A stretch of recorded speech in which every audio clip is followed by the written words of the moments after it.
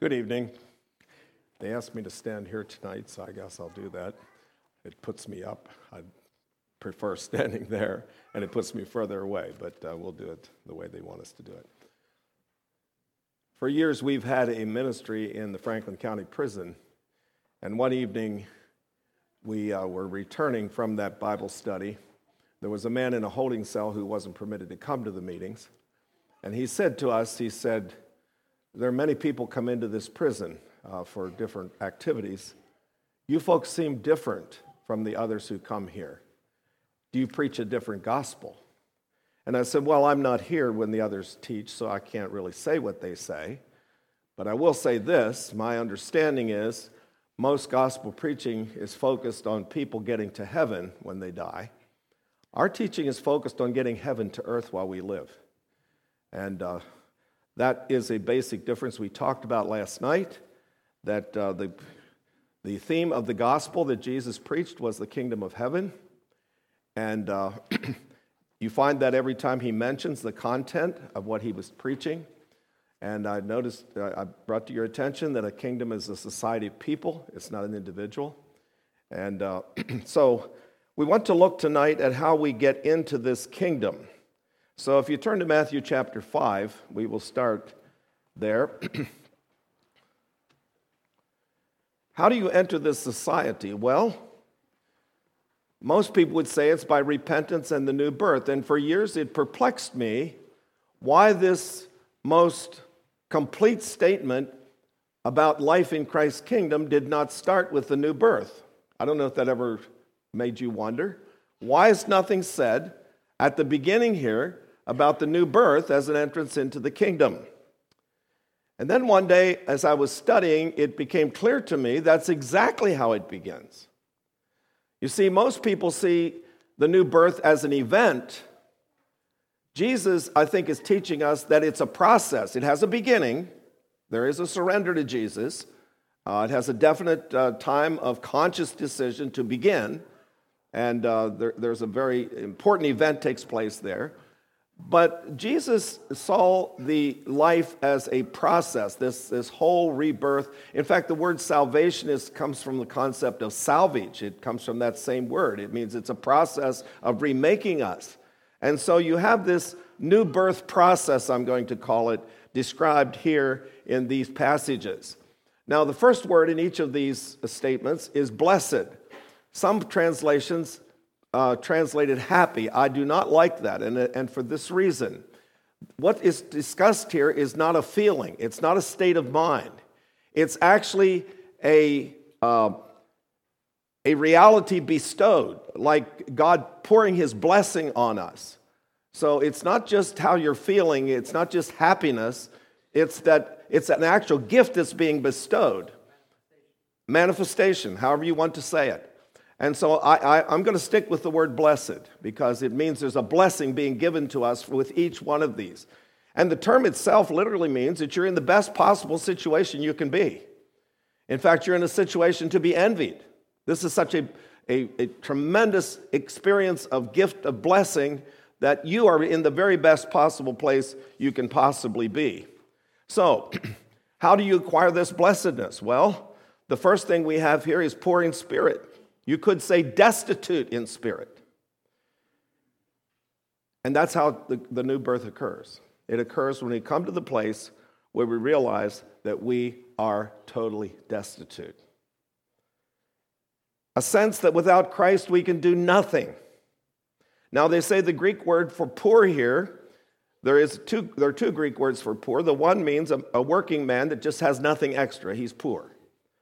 The other meaning is a man who has absolutely nothing, a man who is destitute, a man who is in abject poverty.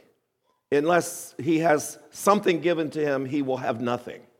And that's the term that is given here. We sing it in our songbook, nothing in my hands I bring, simply to thy cross I cling, naked come to thee for dress, helpless look to thee for grace.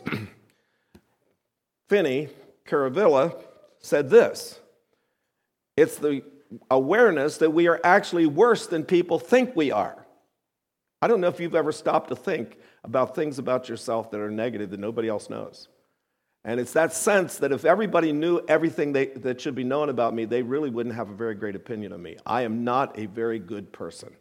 I'm in tremendous need, okay? And so this is an experience of self-renunciation, okay? And so to picture it, I'm going to use Francis Schaeffer's picture here. He says that in every heart there is a throne and a cross, okay?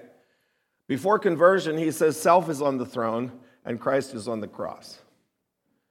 And the conversion experience changes that so that Christ is on the throne and self is on the cross.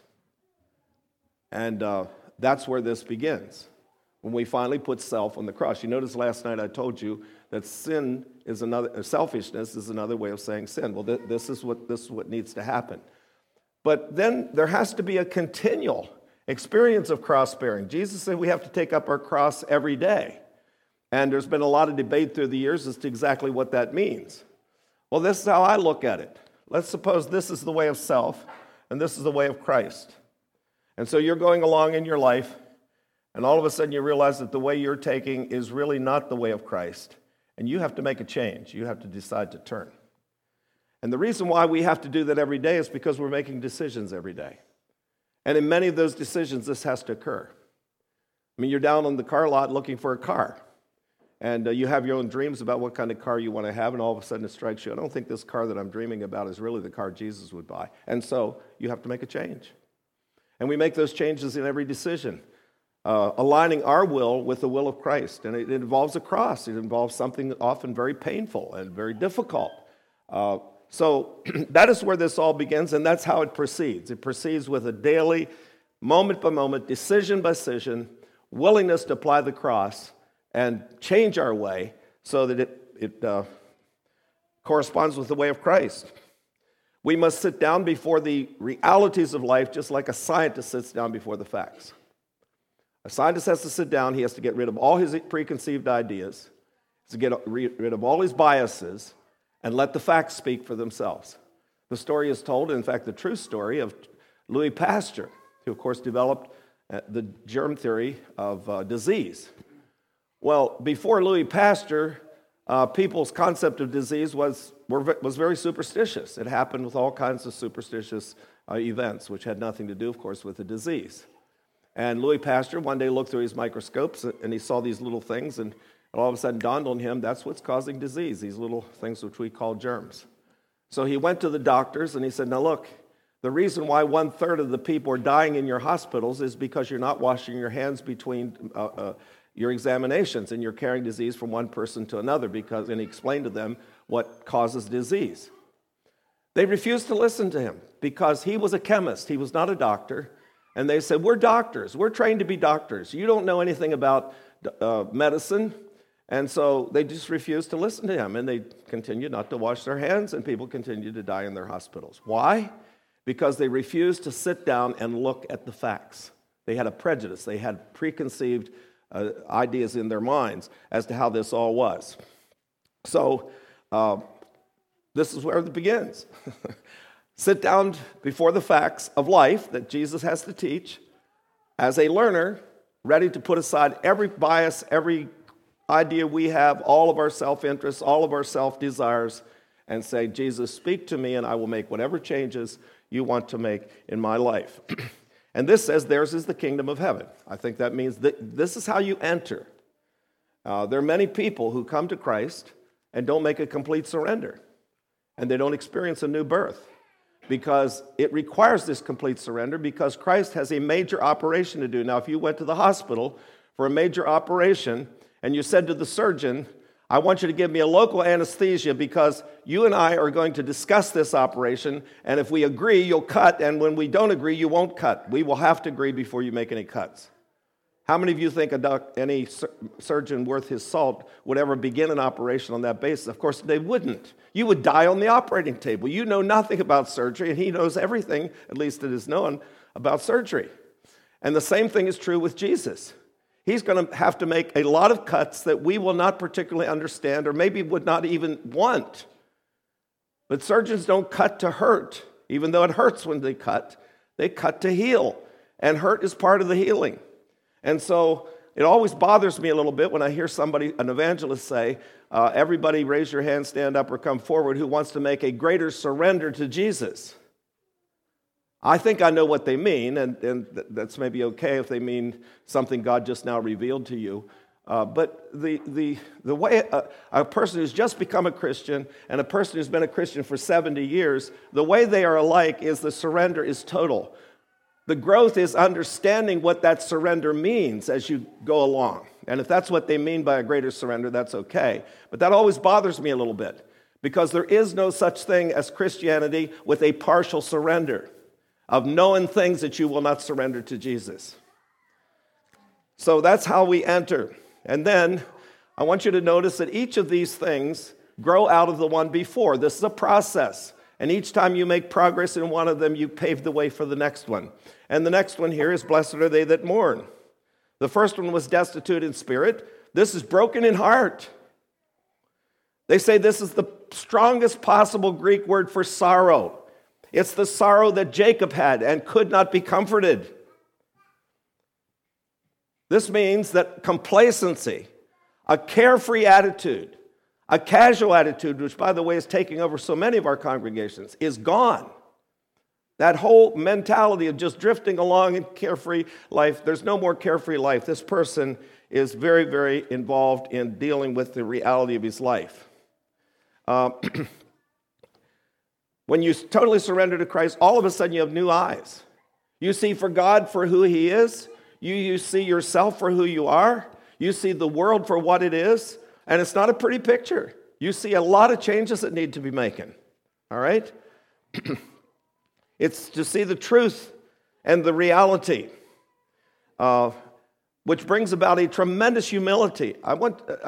Did you ever notice in Romans chapter 12, when it talks about having a renewed mind, did you ever notice what it says next?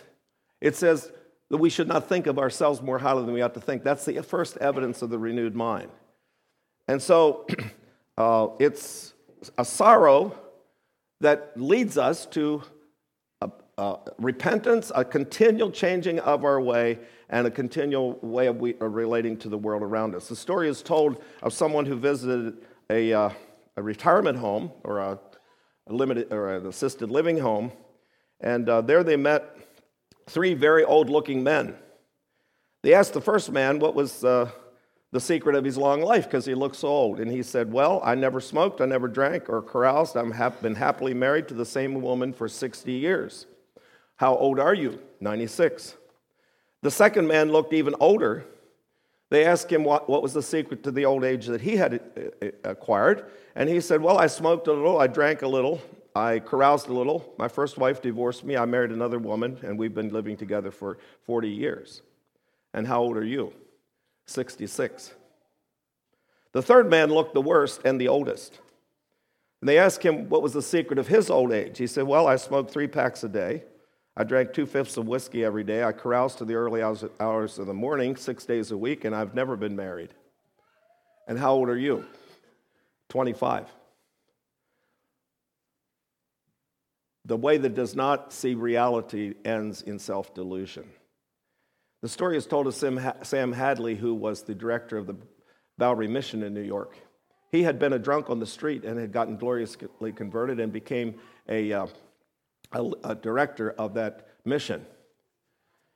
One day, Charles Alexander, who was the singer for Billy Sunday, came there for the evening service to sing. And after the service, he said to Sam Hadley, would you show me the Bowery?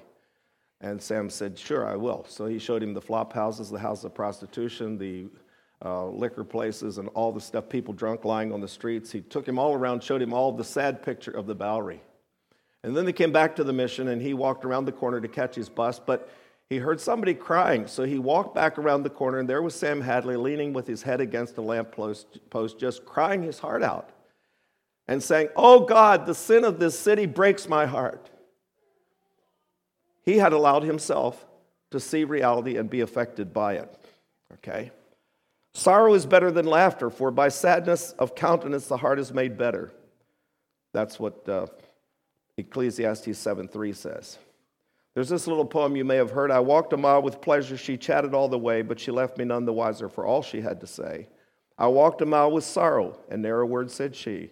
but oh, the things I learned from her when sorrow walked with me. Jesus was a man of sorrows. We have no record that he ever laughed. I'm not saying laughter is wrong, but he says, be of good cheer, I've overcome the world. So he was not a morbid person, but he was a man of sorrows. The sacrifices of God are a broken spirit, a broken and a contrite heart, O God, thou wilt not despise. The promise here, there's a promise with every one of these. They shall be comforted. Well, how? They're going to see changes in themselves. They're going to see changes in people around them. They're going to see good things happening because they're taking a realistic approach. They're leading people to this way of life, and they're seeing the work of God in their lives. Mourning leads to humility and meekness, which is coming next here. So what is meekness? Well, meekness results from our candid, honest look at ourselves, and we realize that we have not been very nice people. We've been hurtful to people, and we take it very seriously that we not be hurtful people. And that's what meekness means. It means a person who is strong, but is under discipline. It's the word that means an animal that has been domesticated. It is anger on a leash. It's a trust in God that says, vengeance is mine, I will repay, saith the Lord. It's a person who knows he does not need to manipulate or control people, that he can trust that to God, and in the meantime, he can be forgiving, and he can be kind, and he can be forbearing, and he can be understanding. He can have all those graces because he trusts God to take care of the reality that he's taking care of. Trust in the Lord and do good, the psalmist says. So shalt thou dwell in the land, and verily thou shalt be fed. This person is gentle. This person is safe. This person isn't going to hurt anybody. Now, he may have some things to say that are hurtful, but he will say them in a way that he will not say them in a hurtful way. Now, this is something I had to learn. I mean, I think people who know me know that I can have a sharp tongue.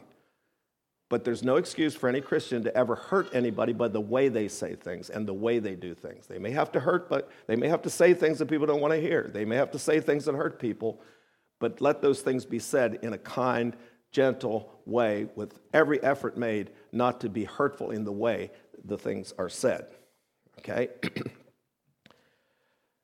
The promise is they shall inherit the earth. The meek shall inherit the earth. Now you would think these are people that will be taken advantage of. Well, the early Christians won the heart of the Roman Empire within 200 years without lifting a sword. They did it by serving. They did it by dying. When the plagues hit the city, the Christians came and took care of people when everybody else ran away. They risked their lives. And Julian the Apostate, who tried to restore paganism after Christianity had taken over the Roman Empire, finally threw up his hands in despair. He said, these people outserve our people. Our people need to learn from them how to treat other people, how to serve, how to sacrifice themselves. That's the meek person. And the results, they won the heart of the Roman Empire. And finally, the Roman Empire had to give a recognition to Christianity. Same thing with the Anabaptists. Your Anabaptist forefathers were the pioneers of religious freedom. They were the only people in the 1500s. They were the first people in modern history to call for separation of church and state. You see, the Protestants were all church and state people. They were still using the state to persecute and to coerce other people. Our people said, no, that's wrong. There should be separation of church and state. There should be voluntary church membership. There should be adult baptism. There should be freedom of conscience. And for that, they were burned at the stake. And they were drowned and tortured and beheaded and all those horrible things. But through that, the Quaker writer Jones, I forget his first name, says that they were the ones that planted the seed that gave those freedoms to all of Western civilization. How was it done? It was done by meekness. It was done by suffering and letting God take care of it. You all know the story, Pastor Peter. I think this is in Coals of Fire. This was later in the 1600s, after they were done killing our people. They still had a lot of persecution. And Pastor Peter, one night, awoke to know that there were enemies of his on the roof taking off his thatch. And he said to his wife, he said, we need to get up. These people are up there working. They're working hard. We need to have a good meal for them. So they got up and prepared breakfast, and they invited everybody in. And, of course, the men didn't want to come in. but they insisted, and they came in and sat and rather solemnly and wordlessly ate their breakfast, and then went out and put the thatch back on the roof. Somebody has said, beware of the terrible meek. Beware of the terrible meek. Let's say it this way. That doesn't always happen, but if that doesn't change people, nothing else will. You can by force do things, but you cannot change hearts. If you can't change them that way, nothing else. This is the greatest power that you have to offer. So the meek are gentle in their strength. They're strong people. They won't compromise. They will lay down their lives. They will do all kinds of courageous things, but they are gentle. All right? Well, after you have totally surrendered to Christ, you've seen reality, you've begun to live out these teachings with meekness, you begin to see the beauty of righteousness.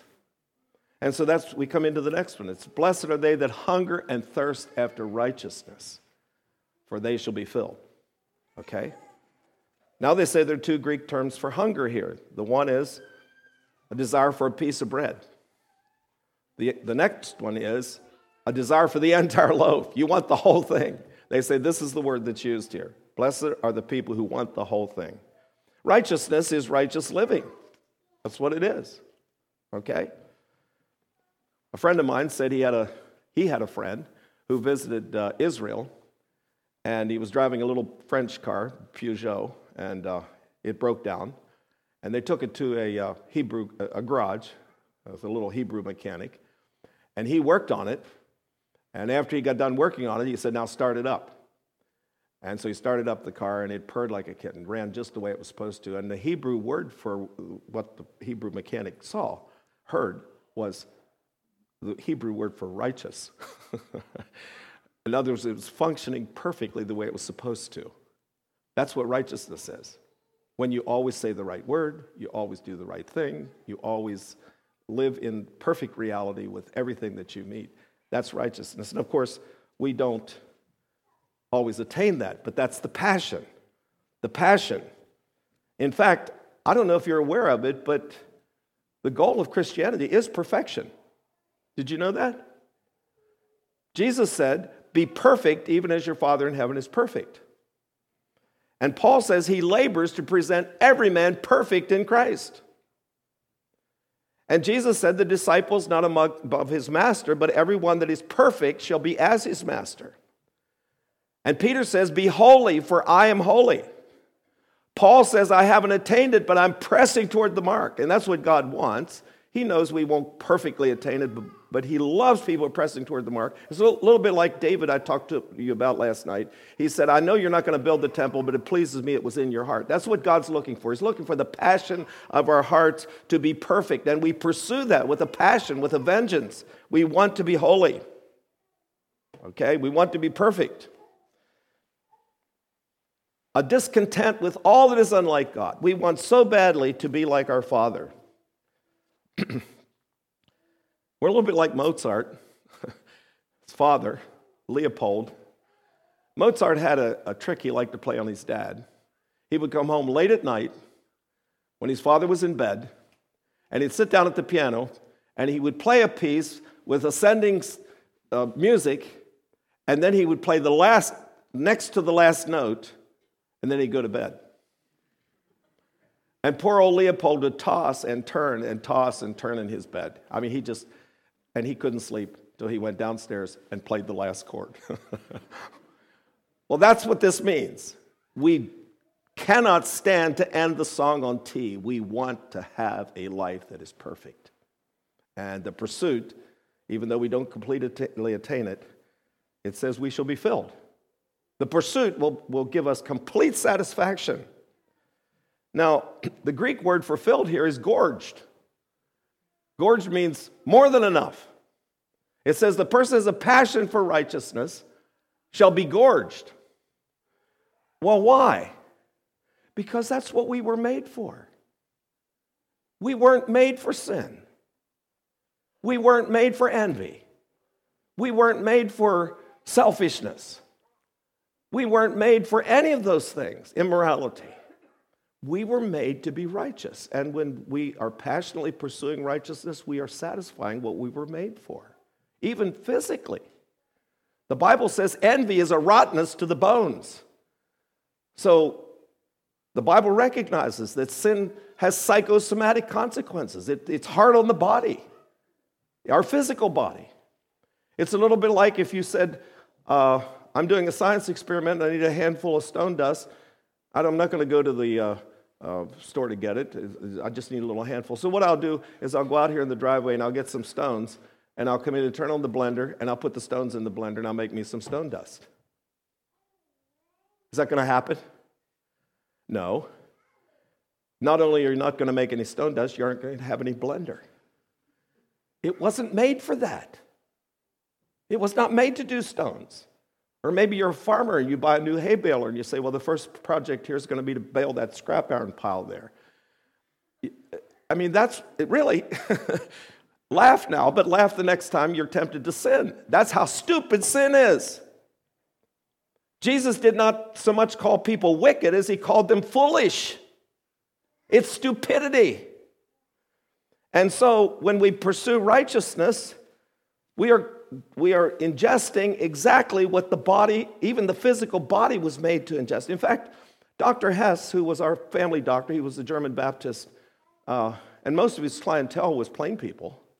And he said to Clarence Fretz, and some of you knew who he was, and Clarence told me this, that Dr. Hess said to him one day, 80% of the people who come into my office are not sick because of the pathogen that made them sick. They're sick because they're living under such stress and doing things that, in a way that it lowers their immune system, and then the pathogens take over. 80% of our people. A passion for righteousness. If we are living other than what we were made to live, we can expect dissatisfaction, frustration, conflict, disintegration, and finally death. It is against life. And so this is a wonderful promise. Blessed are they who have a passion to be right, have a passion for perfection, who pursue that with a passion. They will be gorged. They will be satisfied. This passion for righteousness leads to the next thing, which is a propensity for pity. Blessed are the merciful. The Greek here means to be able to get inside somebody else's skin and feel the way they feel. Okay? Many righteous people are not merciful. It's not my natural gift. Any mercy that I have ever developed is something I had to consciously allow God to do in my life. Righteousness untempered by mercy is hard, sour-faced, ugly, and mean. The story is told of a committee that went to the train station. It was a Protestant group of people to meet a new minister, and they'd never met him, so they were looking for someone that looked like a minister. And they saw somebody that looked pretty dour and unhappy, and so they went up to him and they said, I guess you're our new minister. No, he said, it's my stomach that makes me look this way. Jesus had bowels of compassion. You know, as a boy, I thought that was a pretty earthy word to put in the Bible. But that's exactly what it is. Did you ever get involved in something you were so concerned about it that your whole digestive system reacted? You were affected physically? That means that's what this is. To care so much about other people that you're physically affected. Jesus had bowels of compassion. We're told that God is rich in mercy. Micah 7:18 says he loves mercy. We delight in making life as easy as possible. Now, I'm not thinking easy in the way of compromise. I'm talking about making life as easy as possible for other people. We're quick to forgive. We're slow to criticize. We're generous with our resources. We never condemn. I'll be talking about that later in the week. God did not send his son to condemn the world. He was a person who loved mercy, okay? John the Baptist and James and John had to learn that. They wanted to bring judgment on people, and Jesus said, I didn't come to do that. I came to bring life. He was a merciful person. Righteousness and mercy are merciful or beautiful when they walk together. Righteousness by itself is hard. Mercy by itself is mushy and undisciplined, but when those two can be put together, they make a beautiful combination. How many of you have ever read Shakespeare's Merchant of Venice? Only one person. Well, then I have to tell you the story. The Merchant of Venice was a man by the name of Antonio. And he one day equipped all his ships and sent them to sea, and he was cash poor just at the time when his friend came and said he was going to get married, and Antonio wanted to give him an expensive wedding gift, but he had no money. So he went to Shylock, who was a Jew and was a rich man, and asked him if he would loan him money. And he said, sure, I'll loan you money. And they agreed that this money would be paid back at a certain date. And then, sort of as a joke, with a chuckle, Shylock said, of course, if you don't pay this back on time, I'm expecting you to give me a pound of flesh. And Antonio thought he was joking. What he did not know was Shylock hated him. When the time came to pay the money back, Antonio got word that his ships had all perished at sea and all his wealth was gone. So he goes to Shylock to beg for mercy, and Shylock said, no, I really do intend to have this happen. So they ended up in court, and the judge was pleading for mercy. Everybody in the court was pleading for mercy, and Shylock was just hard-hearted. He said, I will have my pound of flesh. The judge said, well, that's what the contract says. So Antonio, prepare yourself for this. So he started to bare his chest, because that's where he wanted to cut it. And Shylock was there sharpening his knife when in walked some lawyers. And the lead lawyer said, could I see the contract? So he looked at the contract. He said, it says that Antonio owes Shylock a pound of flesh. It doesn't say anything about any blood. So if you shed any blood in getting this pound of flesh, you forfeit your own life. Furthermore, it says a pound of flesh. So if you cut any more than a pound, you will forfeit your life. And furthermore, it does not say you have the right to have his life. So if he dies, you die. And then Shylock is pleading for mercy. And then the lawyer gives this wonderful quality of mercy speech. I love this speech. The quality of mercy is not strained. It drops as a gentle rain from heaven upon the place beneath. It is twice blessed. It blesses him that gives and him that receives. 'Tis mightiest in the mightiest. It becomes the throned monarch better than his crown. His scepter shows the force of temporal power, the attribute of awe and majesty, wherein doth sit the dread and fear of kings. But mercy is above this sceptered sway. It is enthroned in the hearts of kings. It is an attribute of God himself. And here's the quotable line. An earthly power doth thus show likest God, when mercy seasons justice. What's the promise here? They shall receive mercy. The story is told of Sundar Singh. He was a famous Indian teacher, Christian teacher. He and a friend were going across the mountain to witness on the other side of a Himalayan range to another village of people. And they had miscalculated the weather, and they weren't dressed warmly enough, and a storm came up, and both of them were in danger of being frozen. But just about the time they were in danger for their own lives, they saw a man lying there in the snow. And Sundar Singh got his ear down, and he said, this man is still alive. We must pick him up and carry him, take him with us. And his friend said, well, we can't do that. If we do that, we'll all perish. So he goes on by himself. And Sundar Singh picks the man up and labors and trudges up the mountain, and of course became very warm. The man became warm, and pretty soon he was breathing, and pretty soon he was walking beside Sundar Singh, alive. And then they came upon another man in the snow, and he wasn't breathing. It was the person who walked ahead. Blessed are the merciful, for they shall obtain mercy. And now we can understand God. Blessed are the pure in heart, for they shall see God. Preparedness for purity. What is pure? It means unmixed motives. It means wheat with no chaff. It means milk with no water. And that's difficult, because this is constantly intruding.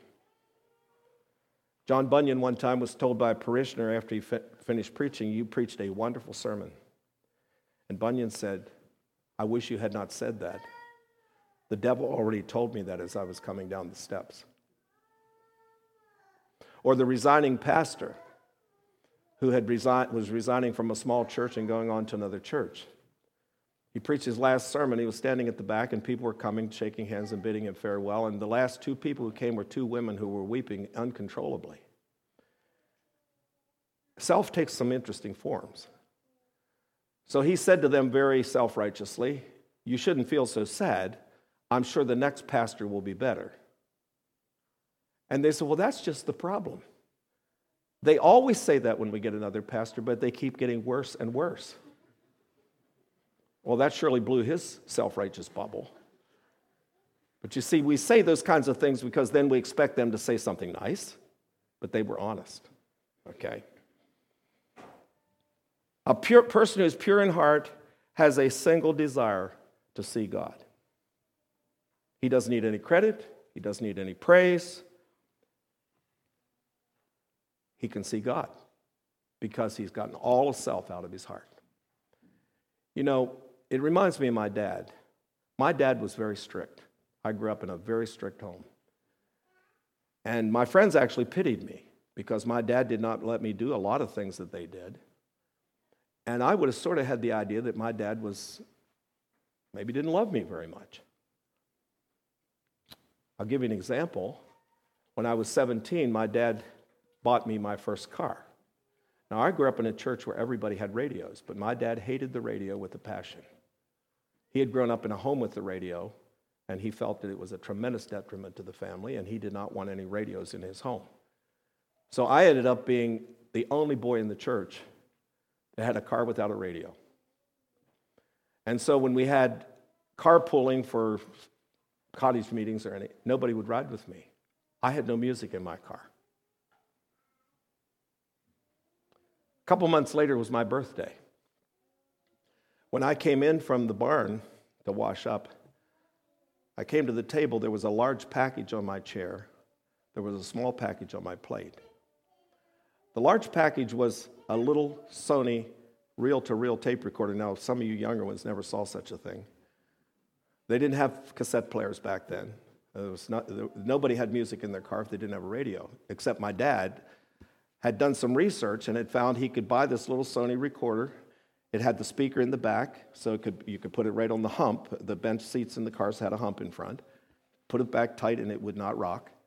And the small package was a converter to plug in the cigarette lighter and take 12-volt electricity, change it to 120 volts, alternating current. And then I had a recorder in my car, and I went around getting the best music I could find, and then everybody wanted to ride with me. Now, that little recorder in 1964 cost my dad $100, and the converter cost him $50. That's $150. You can multiply that by 15, probably, for today's money. And my dad was not rich. And I learned, when I finally was able to submit to my dad on the radio issue, I learned my dad had a heart of gold. And if he took anything from me, it was only because he wanted to give me something better. That completely changed my attitude. Now, if I had fought my dad, I'd have never learned that. And so it says, blessed are the pure in heart. They shall really learn to know God. They will learn to know he's a good God. They won't be struggling with his commands and, oh, this is too difficult, and why does God want me to do this, and I wish I could. None of that. They will come to know that God is a good God. All right? We must hurry on. Blessed are the peacemakers. Now, this doesn't say blessed are the peace lovers. A peace lover is a person who compromises for the sake of peace. No. This is a peacemaker. He's a person who deals with situations to bring true reconciliation. All right? John Woolman was a Quaker, and he was upset that there were some Quakers that had slaves. Did he get up and rail on them? No. What he did was he did what he thought he could best do to make peace. He realized that the dyes he sold in his dry goods store were the result of plants grown by slave labor in the South, so he refused to sell any dyes in his dry goods store or any dyed cloth, and he himself wore a white, undyed suit. Now, for Quakers who dress in black and gray and brown, this was a scandal. For this man to stand up with a white suit and preach against slavery. But by the time, he was a peacemaker, not a peace lover, a peacemaker. He wanted to deal with the issue, and when John Woolman died, There was no slavery in the Quaker Church. These people are the sons of God because God says He's given us the ministry of reconciliation. He's the great reconciler. He came to this earth for the purpose of reconciliation. Peacemaking is costly. Christ made peace by the blood of His cross. And people who make peace have to get used to seeing their own blood. They have to be willing to make sacrifices to bring peace and reconciliation and resolve issues. And then blessed are the persecuted, the people who endure persecution.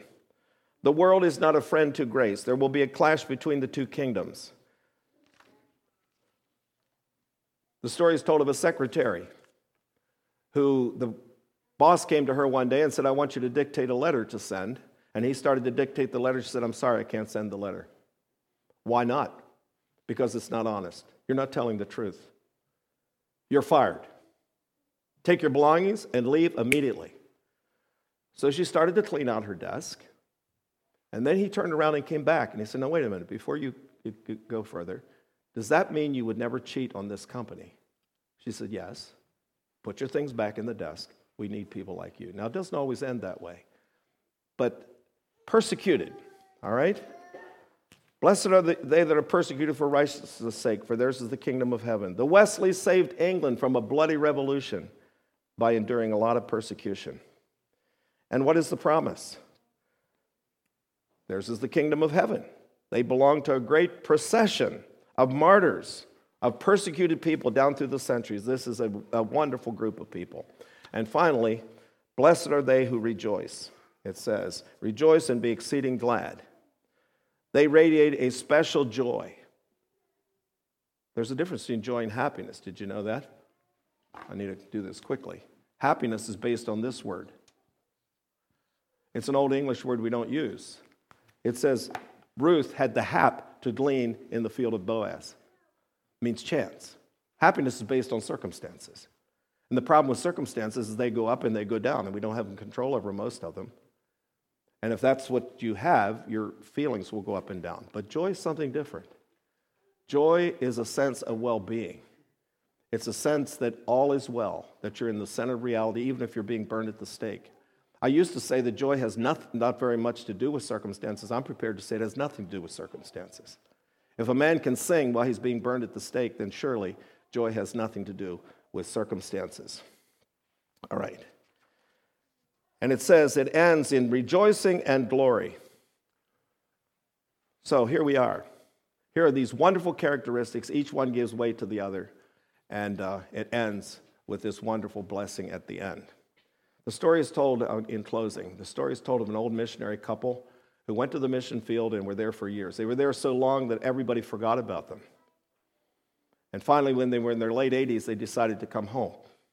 This is a true story. They came home on the same ship as Teddy Roosevelt. He had just been to Africa for a safari. And here he comes home with all his trophies, and he gets off the ship, and the crowd takes him down the streets of San Francisco to a ticker tape parade, and the old couple standing on the ship, and there's nobody there to welcome them. And for just a moment, the old missionary brother gave way to a little bit of bitterness. He said, wife, this is not fair. We serve in Africa for 60 years, and this is what we get.